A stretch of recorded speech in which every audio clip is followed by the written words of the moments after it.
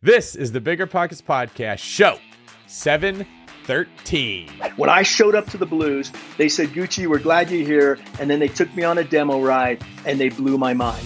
We took off and you said it's majestic, right? Can you imagine being in that cockpit where you take off 4 jets on the runway? Pilot does this violent left wing down where it's tucked in underneath the afterburners of the airplane in front of you. There's metal all around you. The flames are coming out. The airplane's shaking. These guys start going straight up. My eyes got this big.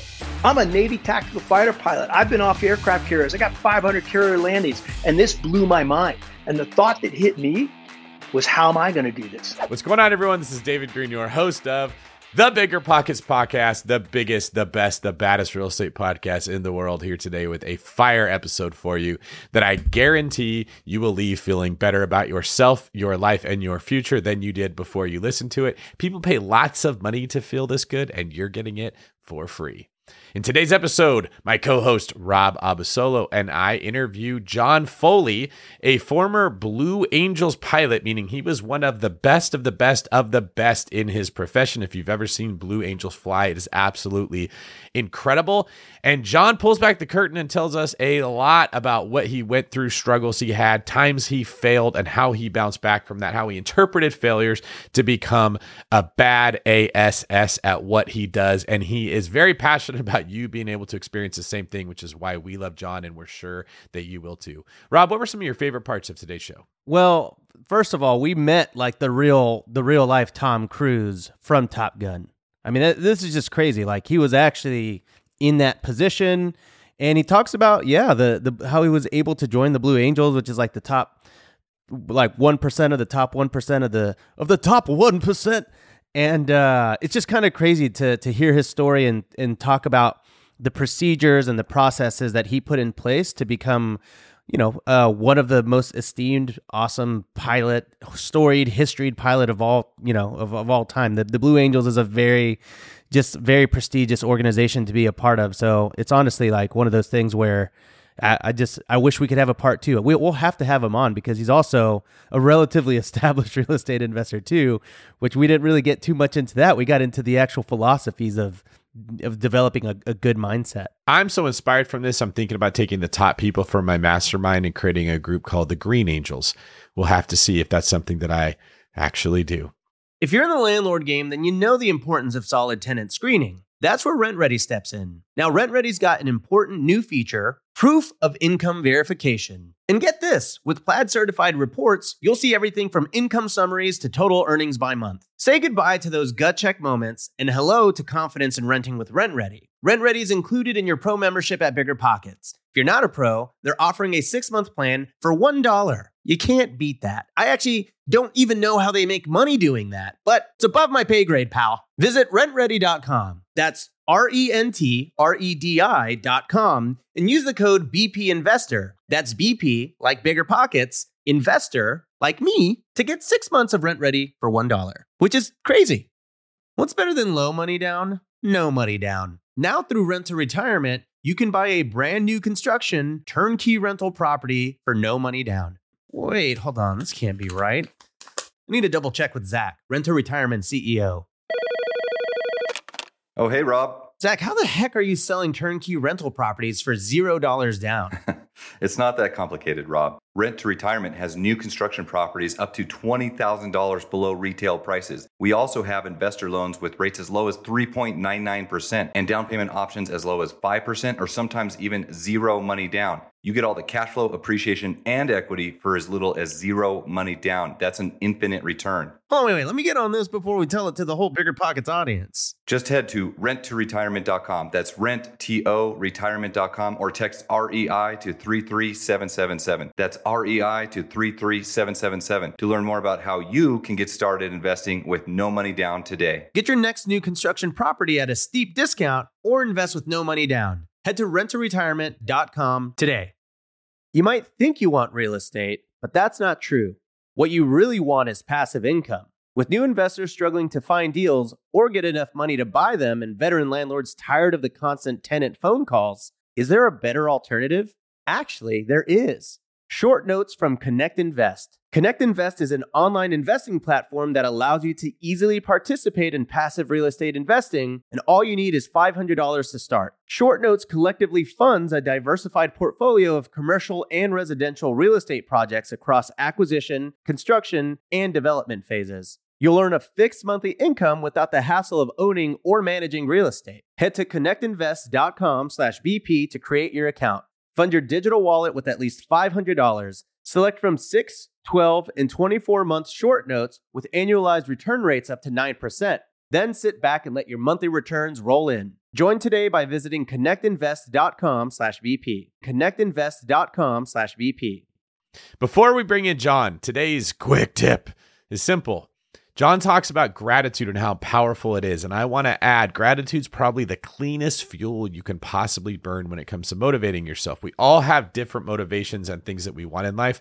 They don't all burn cleanly. Sometimes there are negative side effects that come from the things that motivate us to hit financial freedom or wealth or whatever it is that we're looking for in life. So my challenge to you is to start every day to try to incorporate a little bit more gratitude into your life than what you had the day before. As you listen to the show, if you get all the way to the end, you will hear Rob talk about his secret to learning how to play the guitar 100% better every single day than what it was when he started. You're not going to want to miss that. All right, without any further ado, let's bring in John. John Foley, a.k.a. Gucci. Welcome to the Bigger Pockets podcast. How are you today? David, glad to be here. And those 4 words meant something special to me when I was a Blue Angel. And I guarantee you by the end of this podcast, your audience will understand what that means. Well, before we get into the meaning of that, I really want to know the meaning of Gucci, because that's your nickname, man. Can you give us a little bit of a background there? Yeah, Rob. So it's actually more what we call a call sign. And in the Navy, in fighter pilots, you get a call sign. Now, let me give you the first clue.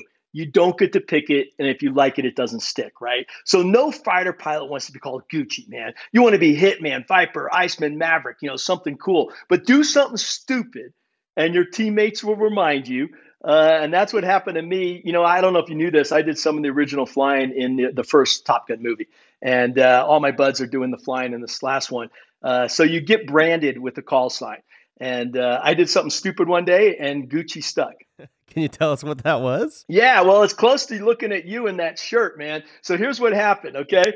I showed up. We're in Fallon, Nevada. That's where we were filming Top Gun. That's where we do all the strike stuff. And we go out, everything's looking pretty well, and they say, let's go out in the town, let's go to Reno. So I'm meeting in the lobby of they call the BOQ, and I show up wearing a thin black leather tie. Okay, that wasn't even cool in the 80s, right? And my teammates are all in jeans and T-shirts, and they look at me, and they go, that's Gucci. And I flinched. And once you flinch, they know that they got you. Boom, it stuck. Now, it didn't help. I was living on a sailboat and driving an Alfa Romeo at the time, too. Ah, I see. Yeah, I've learned this one the hard way. If you try to deflect a nickname, It only makes it worse. You're basically just pouring gas on the fire. That's it. I've tried my whole career to change that, and it didn't work, right? And now it's supposedly a cool thing to be Gucci. But I got to tell you, when I was nailed that in the mid 80s, it was not cool. Awesome, man. Well, you were in Top Gun. I've got a bit of a confession here. I had never actually saw Top Gun until about a year ago, and I felt like I was conned. I was like, how did no one force me to watch this movie my whole life? And then I just saw the new Top Gun too. So already instant fan, instant classic in my mind. I love it so much.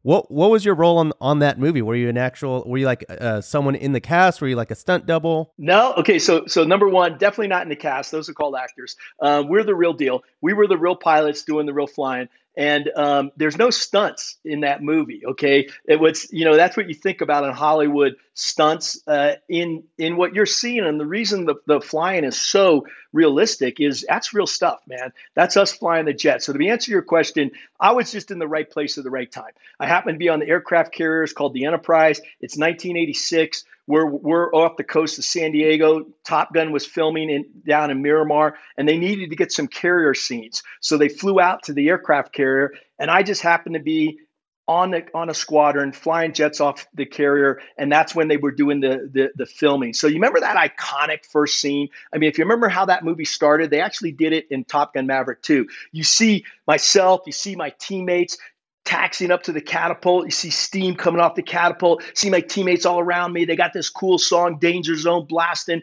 You salute the catapult officer. They salute you back, and bam, get launched off that carrier. Go from 0 to 200 miles per hour in 1.8 seconds. So that was what I was doing. That was just my normal day. We didn't do anything fancy. That's amazing, man. So give us a little bit about your background. We know that you're an established Blue Angel here, a bit of I'm starstruck here as I go through this. Tell us how you got there and a little bit about your story. Yeah, absolutely, man. I think you got to get to know people before you even want to listen to what they have to say, right? So for me, I was born in Germany. My dad was an Army officer. I love my dad. I love my mom. Had a great family. And one day, so I was like, man, I want to be my dad. So he was an engineer and he was an Army officer. And then one day he took me to an air show. I'll never forget this day, Rob. It was Newport, Rhode Island. I'm 12 years old. I look up in the sky. I see these 6 magnificent jets flying that day. And I turned to my dad and I said, Dad, I'm going to do that. A 12-year-old kid had no idea how to get there. And I think this is good for real estate. It's good for investors. It's good for entrepreneurs. And that is, you got to have a dream, right? But here's the difference. I believe the dream has to hit you in the heart, not the head. Okay. And then you got to connect the dots because there's too many people that have unrealized dreams out there, right? Unrealized visions. So I learned this as a kid that, man, you got to have a plan. And guess what? You better have a couple backup plans because the first one's not going to work. I got rejected twice to join the military. They said I was not physically qualified. I have to be a military pilot if I'm going to fly for the Blues. Initially started flying jets off aircraft carriers, a la movie Top Gun, but then became an instructor pilot. And then one day I finally got selected for the Blue Angels. It took me 18 years from that initial dream to make it happen. And that just started back when I was in my early 30s, right? And then after that, and we can dive into the Blues, but I think what's more important is after that, I wanted to reinvent myself. I heard this word entrepreneur, and I was like, I can't even spell it, but it sounds pretty cool. And ended up needing some education. Went to Stanford Business School, got 3 master's degrees, worked in venture capital right during the boom and the bust, 2001, right? And when boom, the whole world blew up. And a question hit my mind. I was with the partners of that firm. And I was like, how come? How come? Not that the bubble burst, but my how come question was, how come some people outperform others? How come some people can consistently win no matter what the conditions, whether it's market, whether it's COVID, whether it's increased interest rates, whether it's supply chain challenges, whether it's recession, whether it's inflation. My point is some people learn how to overcome no matter what. And that's what I've been doing the last 2 decades is working with the best teams in the world, sports teams, companies, Google, Microsoft. I'm with Nick Saban in Alabama football. And I work with these teams into big high performance teams and how to turn them into business results. Wow. Okay. So there's a lot I want to unpack here because the dream actually started at a very young age and you're like, that's going to be me one day. Did you always know? Like, was there ever a doubt in your mind that was going to become a reality? Well, there's lots of doubts along the path when you fail, right? And I had a ton of failures, a ton of setbacks. But I will say that the dream, this is why it's critical. The dream was not in the head, it was in the heart. So whenever that stuff happened, I connected back to my heart and I just said, no, I can still do this. It's just going to take a different path. Give you an example. So I'm flying jets off aircraft carriers. I'm leading a strike. I have a hung bomb. I got to jettison the hung bomb. I don't go through my checklist like I'm supposed to. And I hit the jettison button and I fire a heat-seeking missile by mistake. Okay, I almost shoot down my own teammate. And I'm like, holy crap. In fact, actually, I was like, oh, come back, right? And at that point, I was fortunate. It didn't hurt anybody, but it could have, right? And I go into my commanding officer that day. I land on the jet, and he said, "What happened?" And I go, "I blew it, sir." I told him the story that I didn't do my checklist like I was supposed to. I got switchology mixed up, and when I hit the jettison button, the missile went instead of the bomb. He goes, "Okay, thanks for telling me. You're grounded." So I'm grounded now. Now, I had my letter into the Blue Angels. I was going to be an instructor pilot. All that went away. In fact, I wasn't sure they were going to let me keep flying. All right. They have a board of inquiry and all that kind of stuff. And it took me 3 days to realize the root cause of that mishap. But you want to guess, what do you think the root cause of that mistake was? 1,000 switches in front of you? There were a ton of switches. Let me tell you, there's a ton. Yeah, but you said you hit the right switch. You did what you meant to do. Nope, You mentioned that you thought you were jettisoning it. So well, I hit the jettison button. yeah, but it fired the missile, which meant there was something wrong with the checklist ahead of time. So I'm going to guess you just got comfortable. You just thought like, man, I've done this a million times. You hit autopilot. You didn't get it. You didn't take it serious when you were getting ready. Dude, David, I've told that story over 2,000 times. You're the first one that got it right off the bat. Yeah, it's complacency. Okay, man, I got too comfortable doing something I shouldn't be comfortable doing. Let me tell you, the first time you fly live ordnance, the little hairs on your neck stand up. Even your head, with your bald head like me, those stand up, and they stopped standing up because I was doing it day in and day out. And I got too comfortable doing something I shouldn't be comfortable with. So I learned that lesson the hard way. All right. So here's the question: everyone is listening. Where's your blind spot? Where are you too comfortable? Even the two of you guys are cranking it. You got a kick-ass podcast going. We're investing. This is a great opportunity for people, but where are you too comfortable? Do you have a process, a checklist? And that was the other thing. I didn't open up my checklist. I thought I would do it from memory, and you don't do that. Okay. You don't do that in these situations. So that's exactly it. Complacency kills. Now, here's the good news. Once I learned that, I had to dig myself out of a hole. It was a big hole. They ripped up my letter to the Blue Angels. Not even a chance, right? I had to go reinvent myself. Took me years. But eventually, I got the shot again, and I made it work. And so, I think it's okay to make mistakes investing. It's okay to make mistakes in life if you learn from them. And not many people really learn from them. Do you feel like the punishment, or not the punishment, but, like the actual, I guess, getting grounded from the organization, was that tougher than the actual mental games that you had to sit through during that time?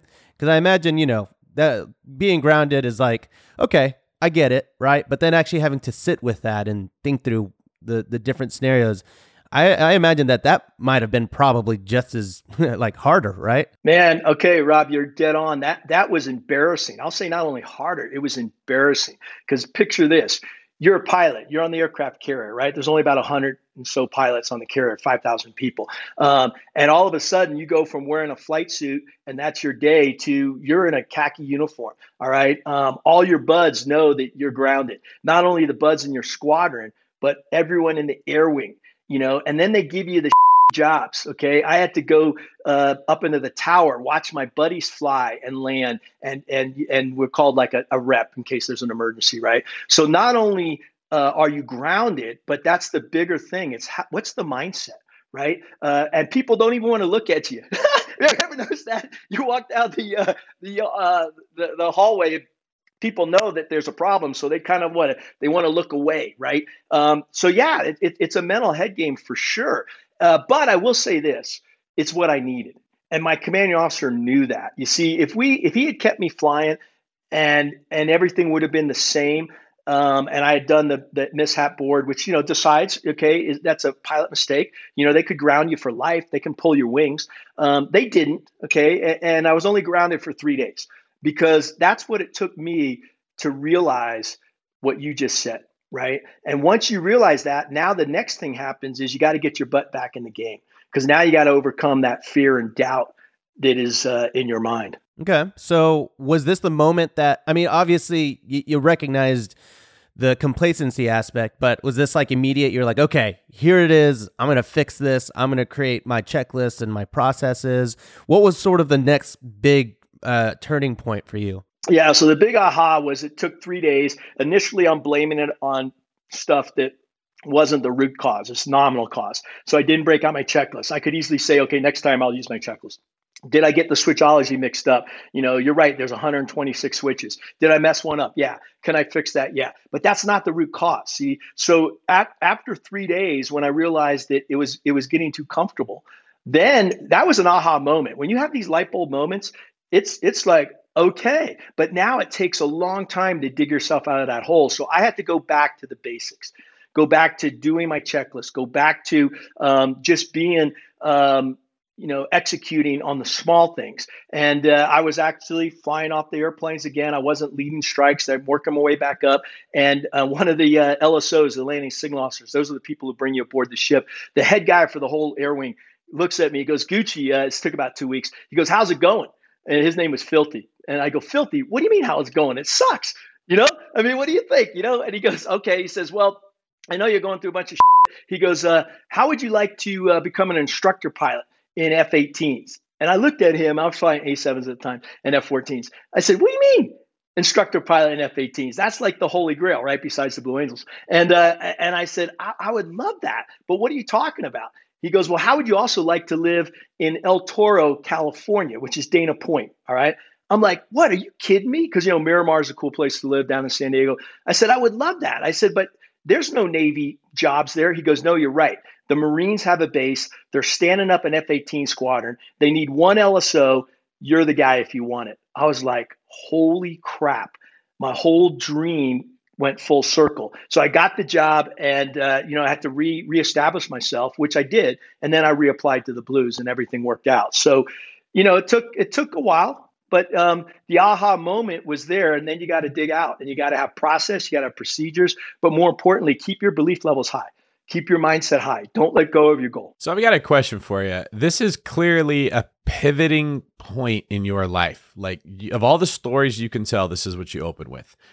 Now, obviously, this story could have gone a horribly worse direction where it could be, I killed one of my friends, right? Like, and who knows what kind of consequences can have come from, like, if there could have been prison time, right? Like, this story could have been, I was labeled a criminal. I mean, I don't want to insinuate that that's the case, right? This is the way things get spun when I hit the wrong button, turns into I'm a murderer, right? Luckily, that wasn't the way that things went down for you. So you have this like renewed lease where now you get to you have a new shot at life, but it was very impactful with the way that it changed how you're thinking. What it made me think about was we don't always remember our wins, especially when you're a high performer, which you clearly are. You're trying to be a Blue Angel, right? We expect to win. We remember the losses. You hear this from really good poker players. They remember the hand that they lost that they should have won. They don't remember all the times it went well. You hear this from golfers. They remember the putt they missed or the shot that they shanked. They don't remember the ones that they did perfectly. There's something about life where the losses that sting the worst can either destroy us, like the hypothetical example I gave before, or can absolutely strengthen us and help us to hit levels that we never would have thought. So like that one experience impacted you. I don't want to say scarred you, but it was like such a monumental impact that complacency is now your sworn enemy for life. You're not going to be caught complacent. We would hear stories of this in law enforcement that were just horrendous because you get used to carrying around a weapon all the time. And you'd hear about someone shows up to a training and the instruction staff doesn't check their weapon or doesn't check it good enough. And the person just out of habit, they show up, they take all the rounds out of their rifle, they put dummy rounds or whatever. And they've done it so many times, you get complacent. And there are horrible stories of someone showing up to a training and actually firing a live round at one of the role players or something that are just like sickening. But like you said, it's always complacency. Like it's such a small thing that could have been done to stop it. Complacency is this like evil spirit that gets in your head and tells you like, you don't have to do that. The rules don't apply to you. You're better than that. Like it's almost a form of arrogance, right? And I've caught it many times in my life where you're driving to a call, code 3, ego. And you're just in your head, you're like, oh, this is no big deal. It is a big deal, right? You got to like push that stuff out and get right back in. But like you said, ego is the enemy in that case. You tell the story and it's a really good, impactful story, but I'm curious, like when you were in that tower, and you had to think about how embarrassing it was. People don't want to talk to you. There's obviously your own moral guilt of like, I can't believe I fired a missile at somebody. Do I even deserve to be a pilot? All those thoughts got to be going through your head, right? How did you make sure that you didn't take the road of despair that so many people can go into when they make their first mistake, their property doesn't work out, or that something goes wrong with whatever their endeavor was and they interpret like, see, I knew it. God doesn't want me to do this. If he did, I wouldn't have made that mistake. How did you strengthen your resolve to say, I'm going to come back and be better? Yeah. So I think, David, by the way, great analogies you're giving. I would just add not only, a police officer and me, that's life and death, but hey, man, it's little things like texting while you're driving. Okay. We all know that's not supposed to do it. But, Oh, that's a good one. I do it sometimes, and my wife, it pisses her off so much. She goes, "Come on," and I can rationalize it. Oh, I can multitask, all this crap, right? So the bottom line is, it's not just life and death; it's small stuff, right? That can make a big difference. So to answer your question, though, you need a process, you need a system, you need a framework that helps you out of these difficult times. It's not enough just to say, "Oh, okay, I figured it out. I made a mistake, and I'm back in the game." No, you better have a solid process. So for me, it's what I learned in the military, and what really became extremely powerful on the Blue Angels is this idea of what I call a cadence of execution. It's this idea of briefing. Be prepared before you go flying. Did I brief that day? Absolutely. Was I prepared? Yes. When you're executing, though, you got to realize that things change, okay? And that's one thing you can find out very quickly in fighter pilots. Why someone's adapts to that is you got to adapt airborne. I don't care what the scenario is. The minute you get airborne, things change. Same thing in real estate. So can you adapt to a market which is changing all the time, right? But here's the secret. I'll give you a secret right now. None of that's gonna make the game changer. The game changer is what I call a debrief, or a glad to be here debrief. We learn how to do that in the military. You always debrief a mission. You always are constantly, the minute you land, you go back and you reflect on what went well, what could have gone better, and you take responsibility, and this is the key, you take personal responsibility for the outcome.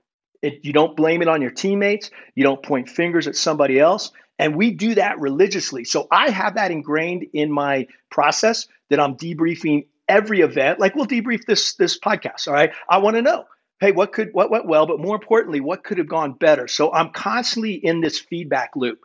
And then when you get to the Blue Angels, and we can dive deeper on this if you want, they take that debrief to a whole new level. They take this thing, what I call glad to be here debrief, where you're not only going over the event, you're reinforcing the why. Why are you doing this? The appreciation, the gratitude. So when I landed my jet on the Blue Angels, did I have a lot of little things I could have done better? Absolutely. Because when you're pushing the limits push back. So you can feel that, right?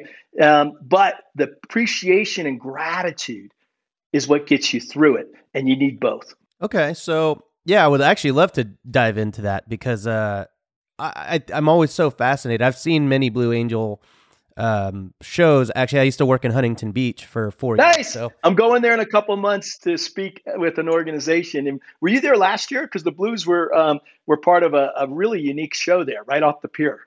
I was not. I was in Tennessee, but I did catch probably 4 shows in my time there. And there's a level of synchronization and coordination and choreography and orchestration. It's really quite majestic is like the best way to put it. And so I've always wondered, I mean, you're coming from the military background.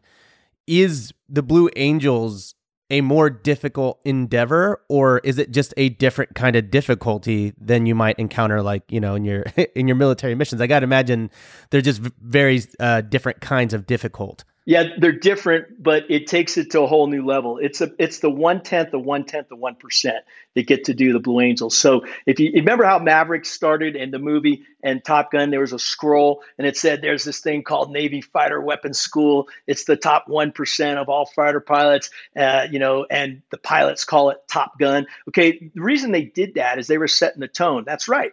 That's the top 1% of fighter pilots. The Blue Angels are the top 1/10 of 1/10 of 1%, right? Now, here's your question. In a flying skills, stick and throttle, we call it, you have to raise your game to an unforeseen level, 300% improvement in 90 days. When I showed up to the Blues, they said, Gucci, we're glad you're here. And then they took me on a demo ride and they blew my mind. We took off and you said it's majestic, right? Can you imagine being in that cockpit where you take off 4 jets on the runway? Pilot does this violent left wing down where it's tucked in underneath the afterburners of the airplane in front of you. There's metal all around you. The flames are coming out. The airplane's shaking. These guys start going straight up. My eyes got this big. I'm a Navy tactical fighter pilot. I've been off aircraft carriers. I got 500 carrier landings, and this blew my mind. And the thought that hit me was, how am I going to do this? Because what they were showing me was, this is a whole new level. This is a whole new league. And they're saying, if you want to play in this league, do you want to play in this league, Gucci? Then you got to raise your performance 300% in 90 days. And now here's the good news. There's a process to do that. There's a way to take people, not just me. We do this with 3 pilots every year. They go through that process and they get to that level. So to answer your question is, in a flying ways, it doesn't get any harder or any better. But tactically now, it's a total different game. Okay, when you're flying tactically off the carriers, when you're going to Top Gun, it's not stick and throttle, it's weapon system management, it's understanding the situational awareness. That's a whole different level of expertise. So we take people who are already good at that, and then we say, let's now improve your flying skills 300%. Yeah, this is such a powerful message, particularly for anybody that hasn't yet in life pushed themselves into a point where they were trying to be elite at something, which I would think is probably the majority of people in America. We have a very comfortable life, and that's not meant as a slight towards people who have a harder life than other Americans. But if you compare us to human beings 6,000 years ago or someone now living in another country, our life is comparatively more comfortable than other people's, where the human body and the brain was really designed to operate not in a perfectly nerfed world where things don't go wrong. And I remember experiencing this for the first time at something as simple as going from the freshman basketball team to playing with the varsity. I got asked to play with varsity when I was a sophomore, and the speed of the game was so freaking fast. Thank you for that. Yes. It was wild how fast it was, right? Like I had these habits where I would be dribbling and you'd get a defender to commit to you and you'd pick up your pass and you'd fake it to one side and he'd go that way and you'd pass it to the other guy. It was like bread and butter, so easy. And then I got to varsity and the guy would pretend like he committed to one defender and then jump back, and I'd pick up my dribble and go to pass it to the other guy and he'd intercept the pass. And I'm like, they could do that? Or you'd come down with a rebound, they'd hit it out of your hands. Like, was that a thing that would happen? Or they'd steal the ball from behind you. There were all these things that I never had to think about playing with lower competition, but I never had to consciously figure out that problem. My brain told me, be careful, you don't know where the guy is, he's probably behind you. Or when you grab that ball, hold it really strong. Like your mind adapts to the struggle you're in. It's what I guess I loved about the point you were at was we often personalize, I am the problem, I am not good at this, I should quit. Where what you're saying is the problem is my lack of preparation. The problem is my lack of exposure to trying to play at the highest level. The problem is my complacency. It is not me. I am not those things. Those are habits that I have or values that I hold that can be improved. And that little tiny shift in blame is the difference between I should quit this, I shouldn't do it, I'm not good enough, I knew I wasn't good enough, remember I was never good enough for my mom, well now it's being validated, and all that stuff goes through your mind, versus I can do better. Let me get in there again. If they give me another shot, I'll get better at it, right? And that's what we want the listeners to hear, because real estate investing is daunting. You can screw up. In fact, you will screw up, and it's impossible not to screw up. You can't play the perfect game in a sport. You can't have the perfect investment. Something always goes less than ideal. And if you interpret it as I'm the problem, you won't buy real estate. You'll be lulled into other things like investing into multi-level marketing schemes or pyramid schemes or cryptocurrency or like whatever the new trend is. If you say my inexperience was the problem, my lack of awareness was the problem, my ignorance was the problem, there's something that can be done to correct that. And I'm really, as you tell the story, I'm like, this is a great example of a person who just for whatever reason, you attributed the problem not to you as a human being, but your lack of preparation. And you always were like, I could do better. I mean, am I way off with my understanding of this, your story so far? Man, David, you nailed it. Okay. And I think the analogy back to investing is really critical, right? And that is, you got to surround yourself with people who you want to be like. Okay. So when I got selected for the Blue Angels, I realized I needed up my game. But guess what? Because I'm around people who knew how to do it, and they decided to mentor me. They coached me, just like you guys are doing. The reason this podcast is so useful to people is we're gaining knowledge and tools of people who have done it at a high level, right? So that's the number one thing, is continually push, have that drive. And that's why when I said the dream has to hit you in the heart, have the drive to improve every day, just a little bit. It doesn't mean I'm not going to screw up. In fact, if you're really self-aware, you've made a lot of mistakes, right? And that's fine, right? What I want to do, though, is have a process and, more importantly, a mindset. What you're getting to, David, is exactly right. What's the mindset? Am I in my lizard brain and am I operating out of fear, okay? Or am I in my adult and I'm actually operating out of opportunity? the RAS, reticular activating system. It's only two things are going to get through: a threat or opportunity. When you see that, you're going to react. Do you realize that every time I snap my fingers here, you get 65 chances to make a decision? That's the amount of impulses that are coming through your eyeball. So it's what we call the gap between the stimulus and the response. And it's in that gap that you make your decisions. It's in that gap that you either go down the rabbit hole or you reset and you spiral up. And there's a way to focus your mind. There's a way to train the mind. I do meditation. I do visualization. I have lots of things. When I'm working with Team Penske and we're winning the Indy 500, it's about mindset. They already got the processes down. This is great teamwork, right? But it's the mindset that makes you an Indy 500 champion. It's the mindset that makes you a national champion. And not just to get there, but then the harder part is sustaining excellence. And that's what I work on with companies and people. How do you sustain excellence under change?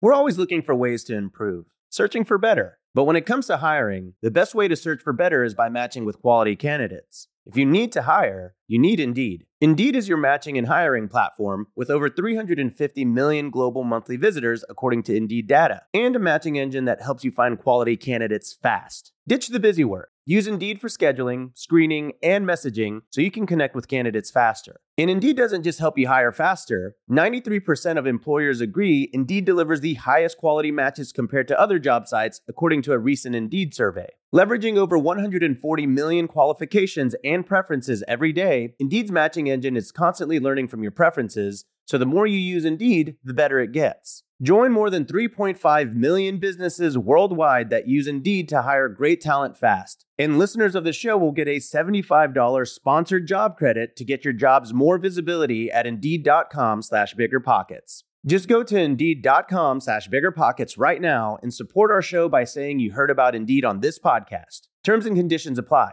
Indeed.com/biggerpockets. Need to hire? You need Indeed.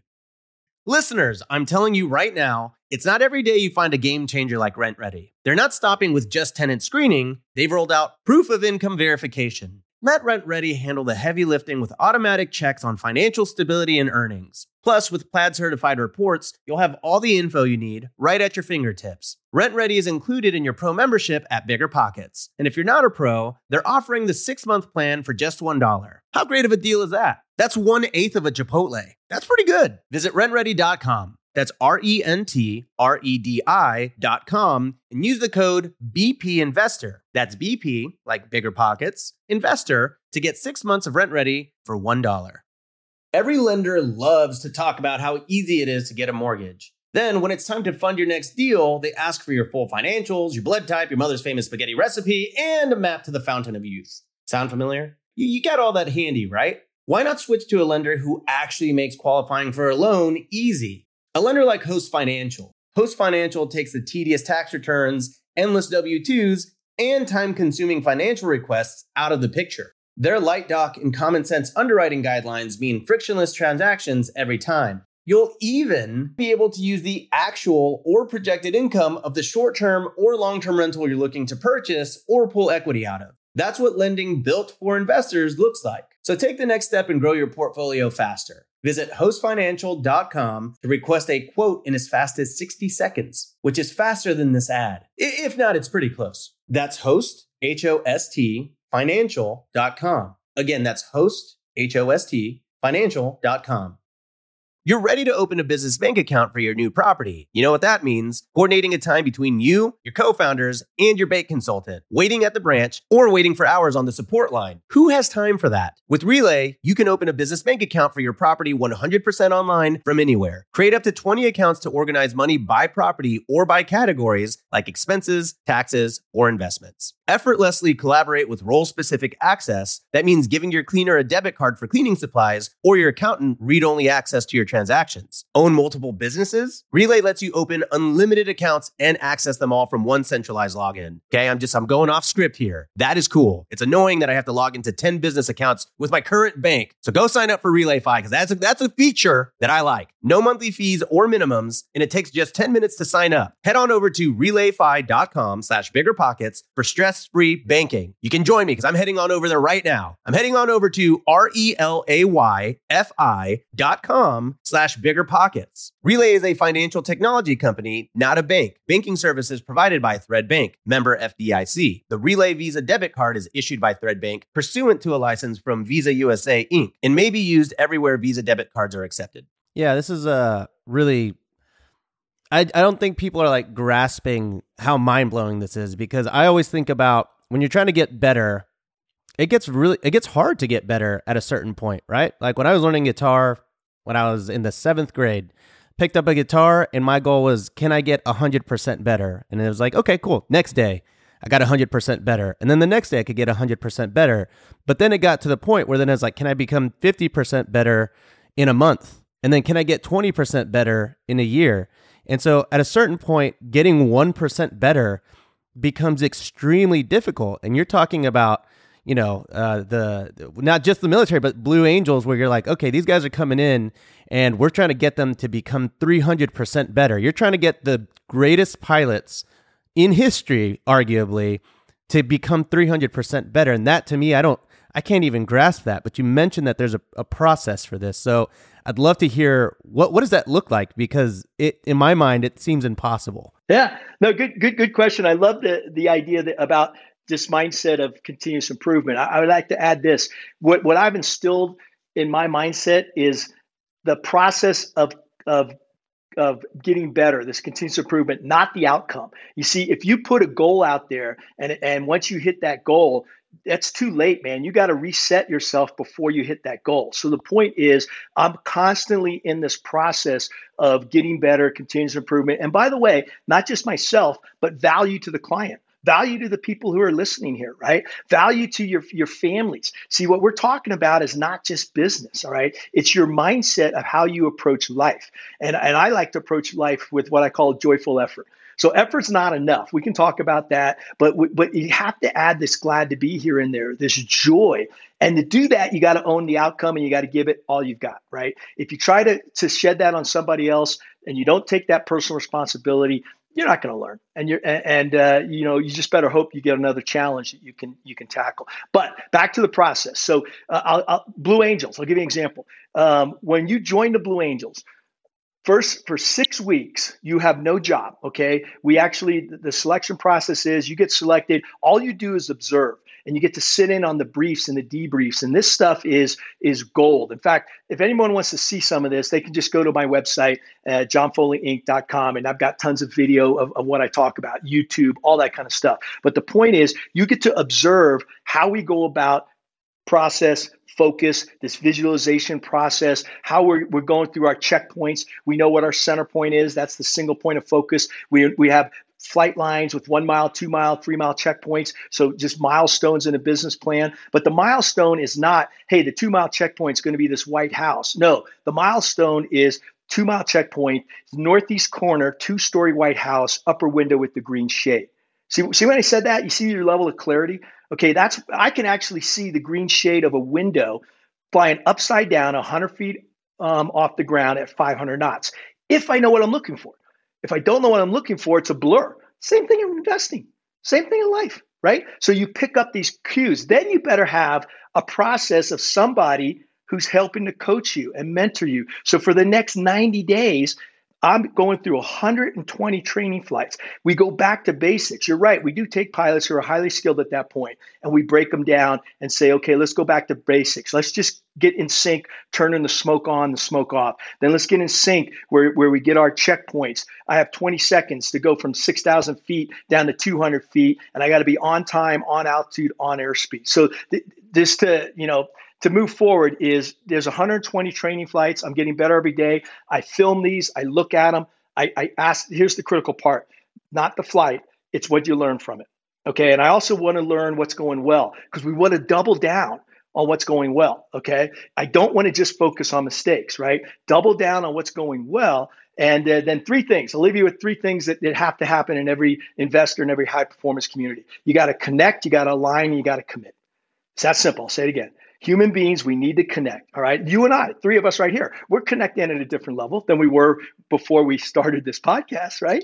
Then we got to align. So you got to make sure you're all headed in the same direction. What is the goal? And then there has to be a commitment. And this is where most people fall short. It's what level of commitment. When I climbed into that cockpit, I was committing my life. I was willing to give my life for my teammate. But guess what? Not just me, everybody. You're surrounded by people who have this level of commitment. And when you're surrounded by that kind, you don't want to let somebody else down.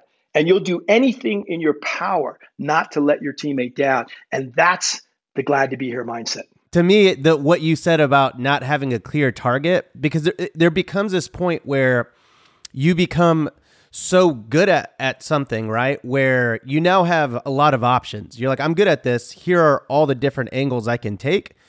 And I'll probably be successful at all those different angles because I'm good at what I do, right? And I think real estate investing is very much like this, where if you become a seasoned investor, you understand the concepts, you're crushing it in your portfolio. You know, for me, I started out in short-term rentals. Now I'm kind of like, there's sub 2, and then there's wholesaling, and there's multifamily, and there's syndication.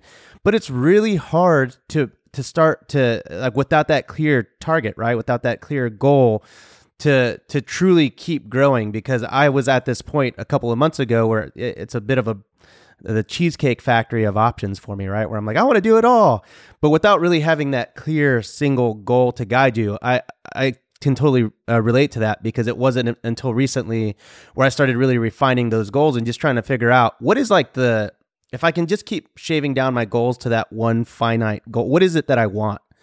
And I haven't figured it out yet, but I'm really close, right? I'm still shaving it down to that one thing. And the closer I get to it, the closer I get to sort of having the clarity on what exactly I need to do. Okay, Rob. So I'm going to give you a little tip here. Okay. Number one, you're on it. All right. You got to know, what do I want? And that's a hard question for some people. Okay. Like, it was easy for me when I saw the Blue Angels. I knew what that looked like. I knew what it felt like. I mean, I could feel it. So I knew what I wanted. That's hard in life, right? A lot of people don't know what they want, but here's even a more powerful question. Your why. I want to know why you want it. Okay. I want to know why that I wanted to be a Blue Angel. Was it so that I could fly upside down 100 feet, around San Francisco? Was it so I could set car alarms off? Because I did. Was it that I could go to Moscow and fly against the Russians, which I did? Was it because I did all that stuff? No. The reason I wanted to be a Blue Angel, and the purpose of the Blue Angels, is we call ourselves ambassadors of goodwill. I want to inspire greatness in another human being. If I can do that through flying, great. That's not what my job was, to be a pilot. My job was to inspire greatness. And when I'm holding a little girl in my arm after an air show, and I've lost 6 pounds of sweat in 37 minutes, because that's what the G-forces do to you, okay? I'm sitting there going, I'm tired, okay? Was it exciting? Absolutely. Am I worried about the debrief? Sometimes I'm not.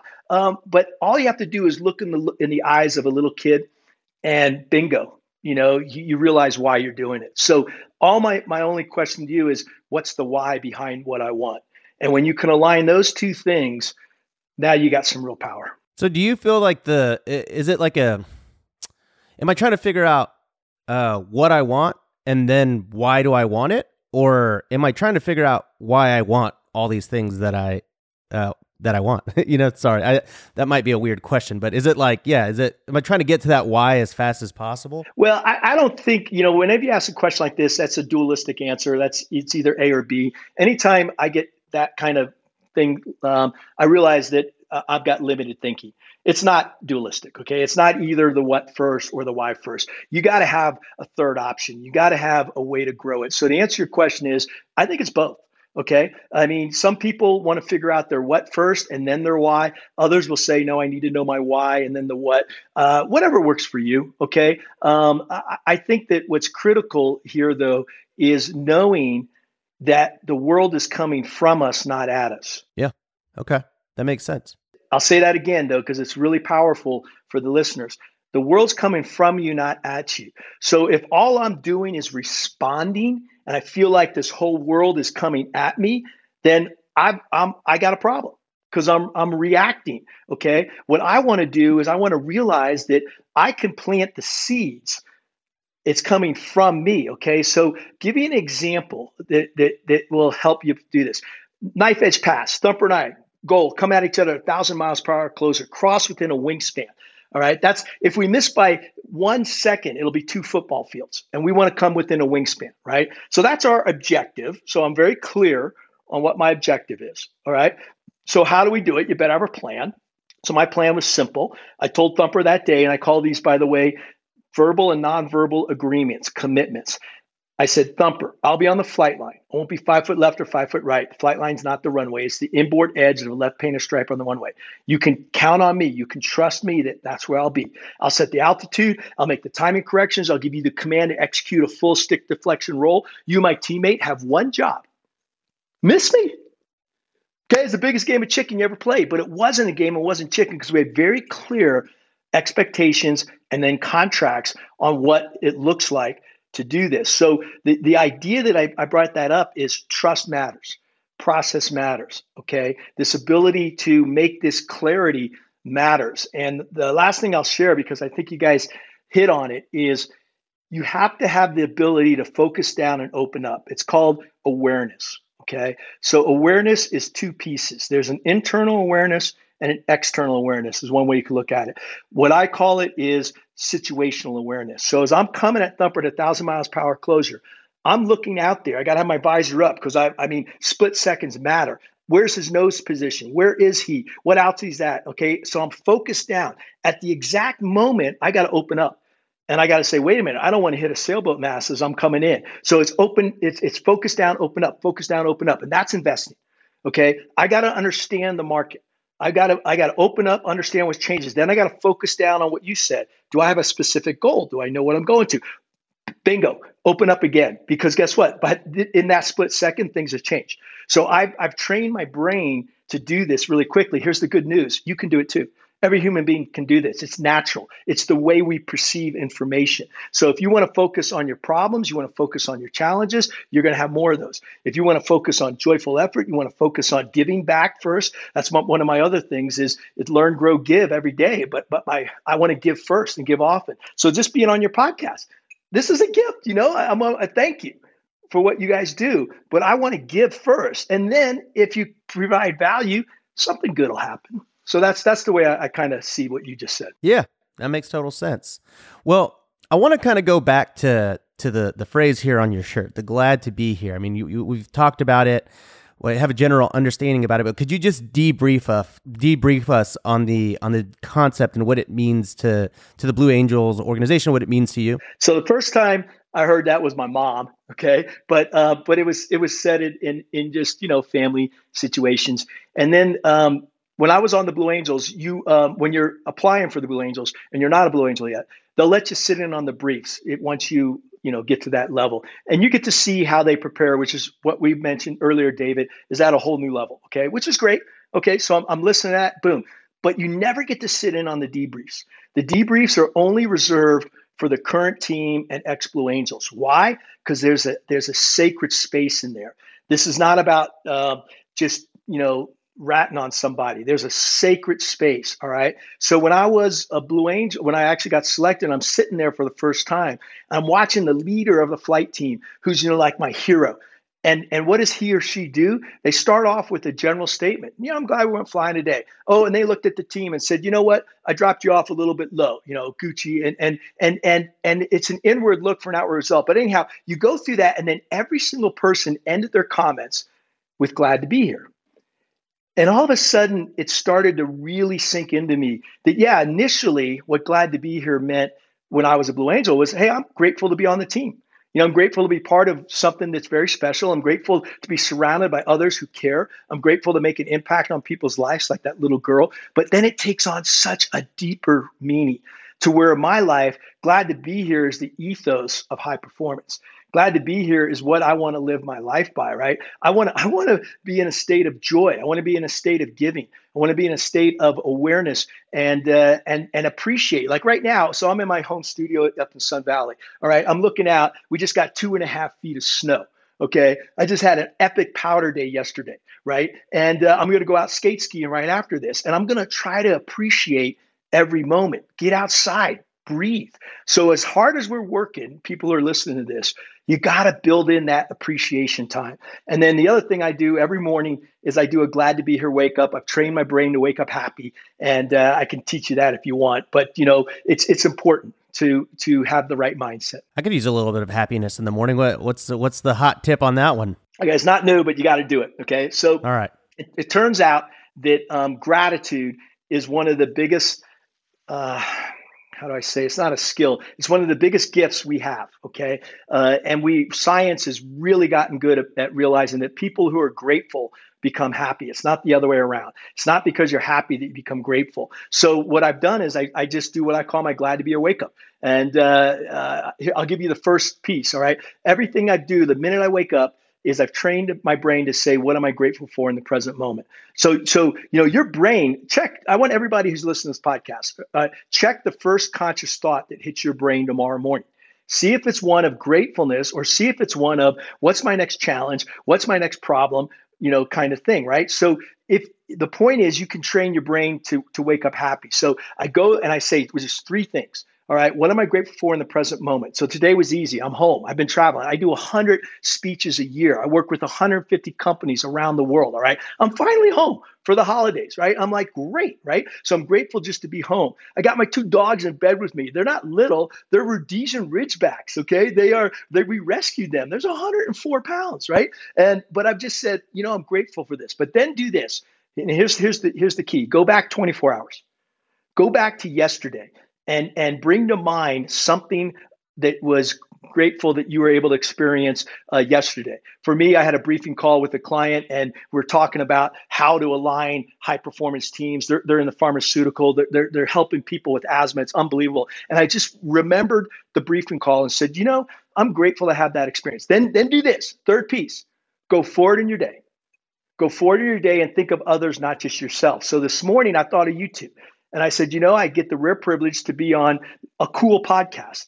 How can I make that special for somebody? So that's it. It's simple. Just wake up in the morning. What are you grateful for in the present moment? Go back 24 hours. Go forward in your day. When you're first practicing this, you can go back well beyond 24 hours. Go back to the things in your life that make a difference, right? And it turns out that what that does is it changes the grooves in your brain, neuroplasticity, right? You'll start to have more grateful talks. And by the way, if you want a copy of this, go to the website. It's not only that, but then I've learned how do you reboot yourself when something knocks you off balance? Because we all get punched in the face, and then how do you go to bed planting seeds in your brain so you actually sleep better and happy and wake up happy? So all techniques I've learned after the Blue Angels, after I learned how to put it on the line. Well, I love it. Yeah. Okay. Well, you and I have something in common. I wake up thinking about David Green too, every morning. He's wondering how long he has before his hair falls out when he thinks about me. He's like, oh God, that's where I'm headed.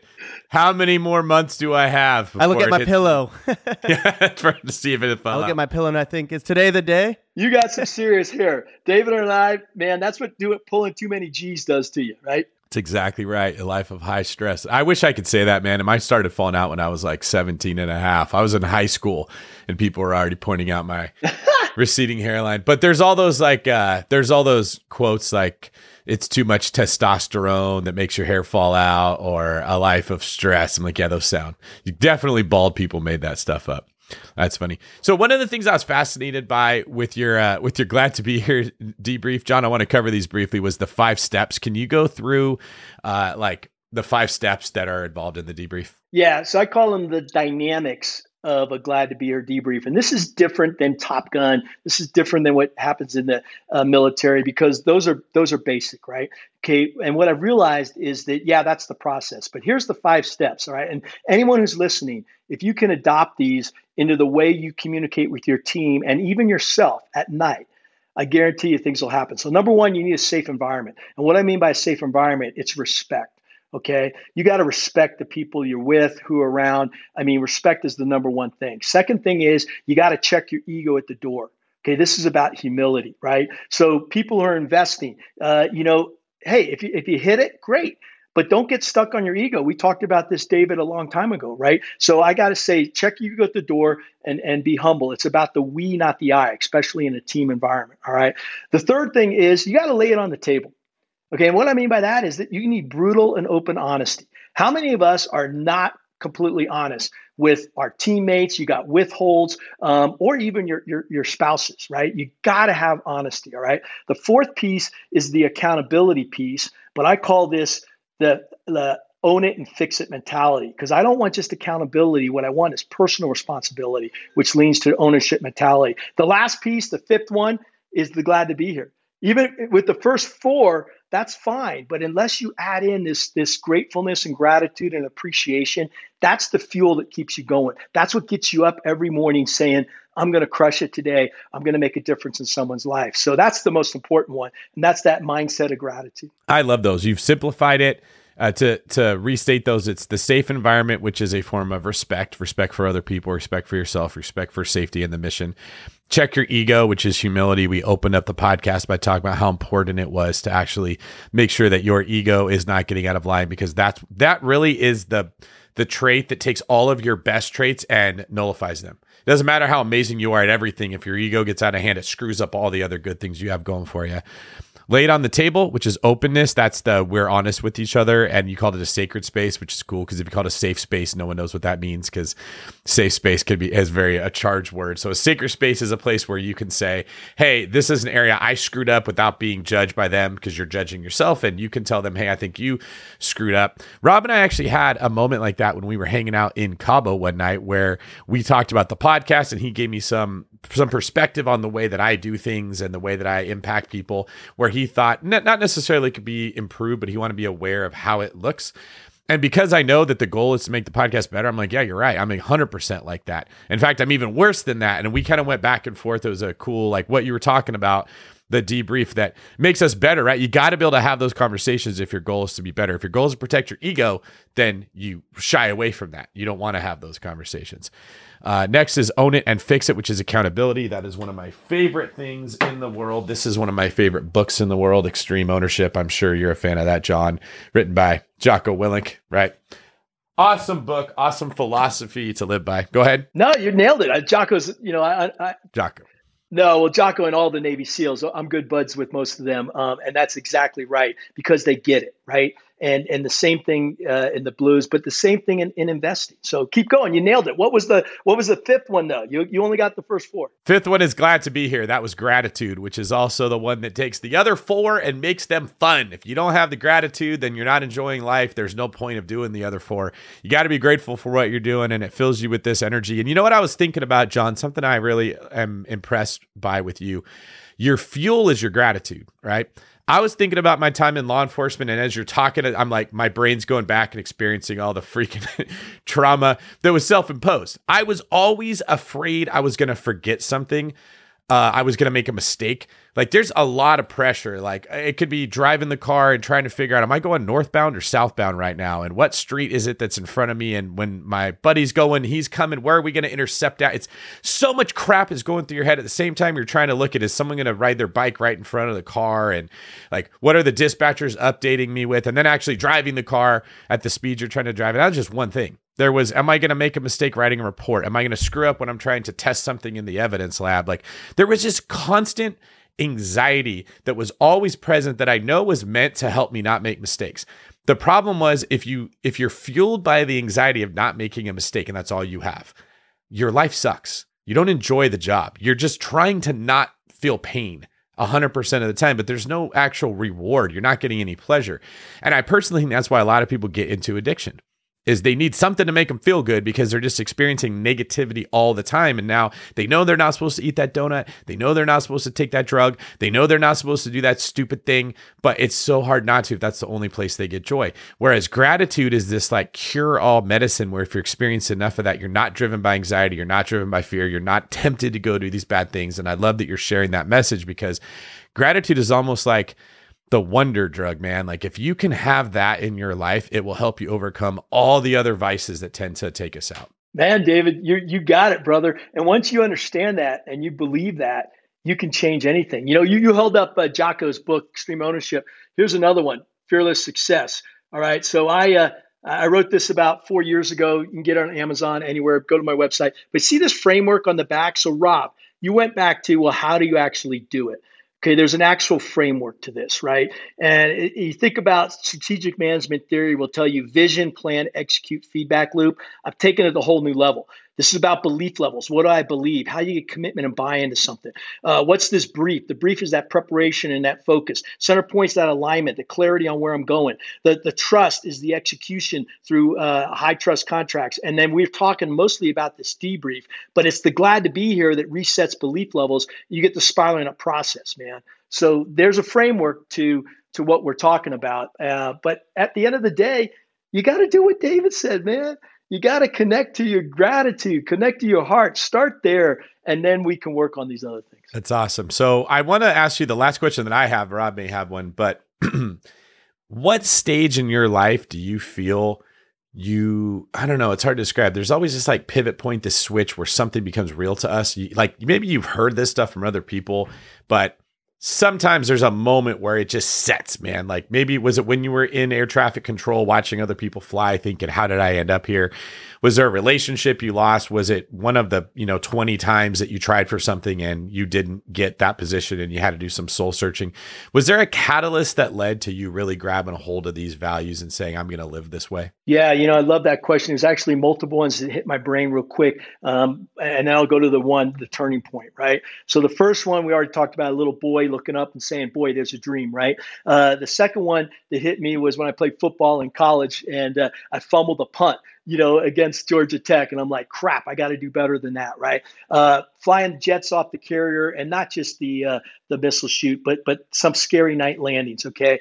But the big one was when I transitioned out of the Blue Angels, out of the Navy, and I had to reinvent myself. And I went back to Stanford Business School. I got 3 master's degrees. I went and worked in venture capital. And I realized that wasn't my sweet spot. I'm not a great VC because I didn't know the environment as much as I knew flying, right? I didn't know that what I really needed to do to make really good investments. Now, in real estate, I do know that better. Like we talked about before, I've got 7 homes. I'm an LP in many different investments with apartments. We've got multifamily, we've got commercial buildings, we got over 200 units, right? So, but I've learned on how to surround myself with other good people, right? But I think the biggest moment was after the internet blew up. Okay, I was an entrepreneur. I was trying to start the NASCAR of aviation when 9/11 happened. I was in Manhattan on 9/11. Okay, I was running towards the towers, not away from them, right? Seeing if I could help. And my business blew up that day. You're not going to start an aviation entertainment company like Red Bull finally did without after 9/11. And I remember that I was crushed. But what really crushed me was what you just talked about, the relationship.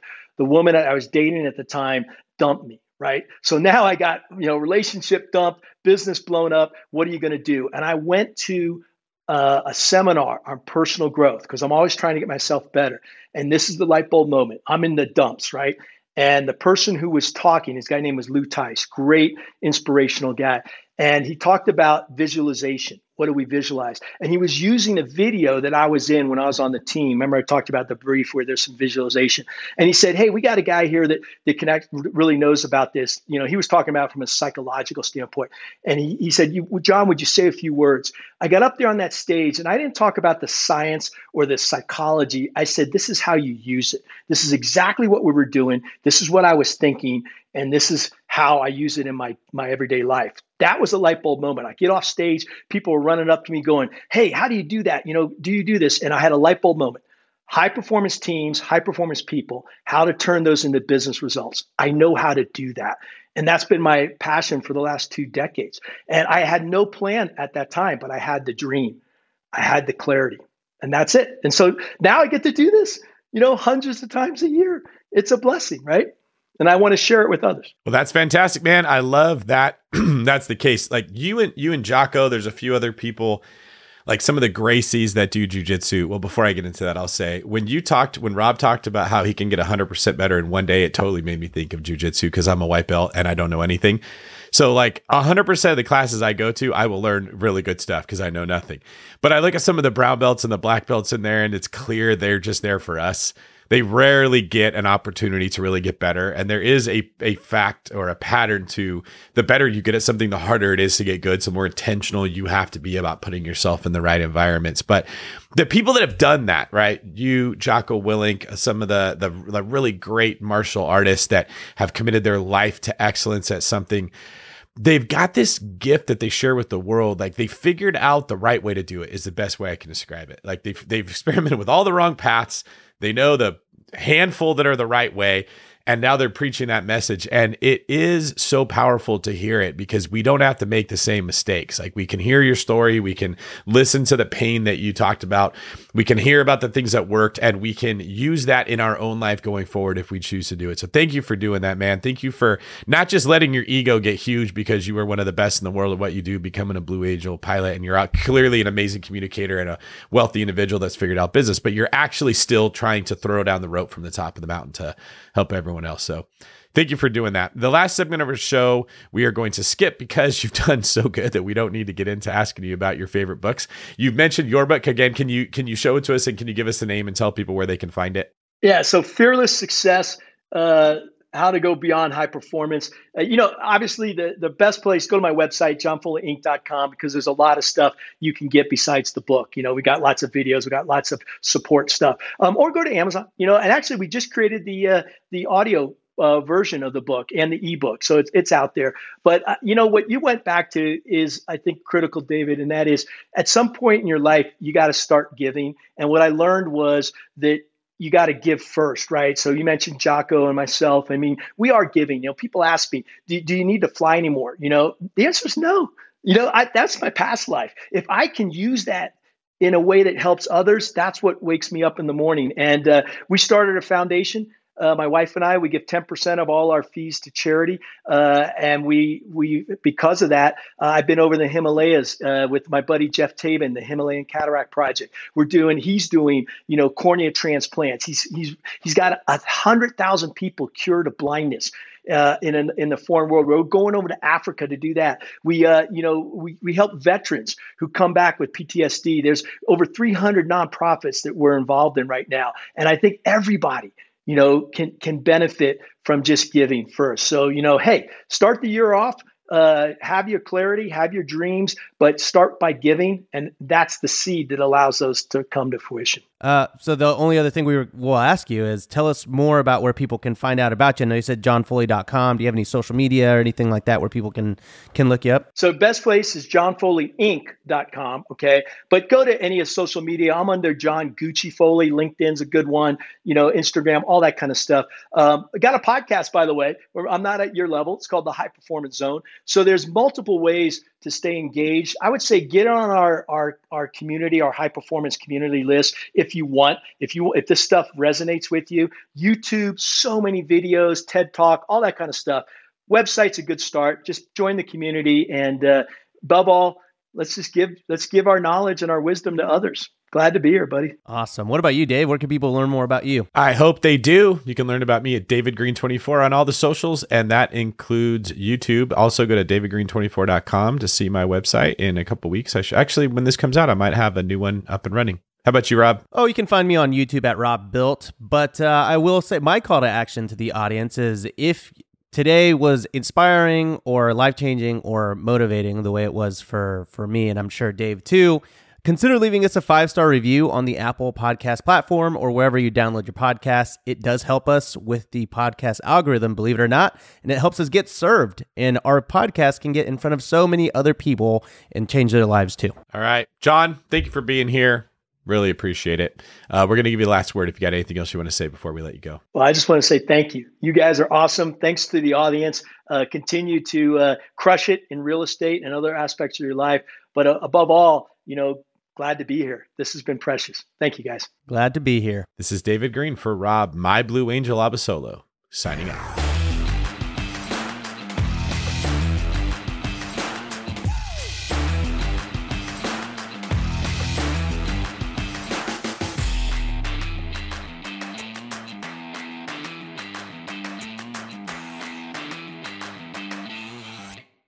There's a reason small multifamily investing is so popular in the Bigger Pockets community. With just a 3.5% down payment, you can own up to 4 different units. Think about it. If you house hack and live in one of the units, you still have 3 different groups of tenants helping you pay down your mortgage every month, 4 kitchens and bathrooms you could renovate to increase your property value, 4 different Airbnbs, medium-term rentals, or other rental strategies that you can try in one property, all in just one transaction. Of course, the question is, where do you find a small multifamily property that you can actually afford? Which market and which deals are best for you? Once you close, how do you manage it, optimize it, keep scaling, and living your life without being tied down to 4 leaky toilets or 4 fussy tenants? All great questions, my friends. All to be answered in the upcoming Small Multifamily Bootcamp with Chris Lopez and Leica Devatha. So if you're serious about growing your portfolio with this highly efficient strategy, head to biggerpockets.com/4, F-O-U-R, today and join us in the Small Multifamily Bootcamp.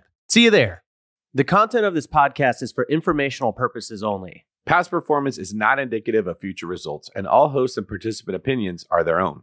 Investment in any asset, real estate included, involves risk. Use your best judgment and consult with qualified advisors before investing. Only risk capital you can afford to lose. Bigger Pockets LLC disclaims all liability for direct, indirect, consequential, or other damages arising from reliance upon information presented in this podcast.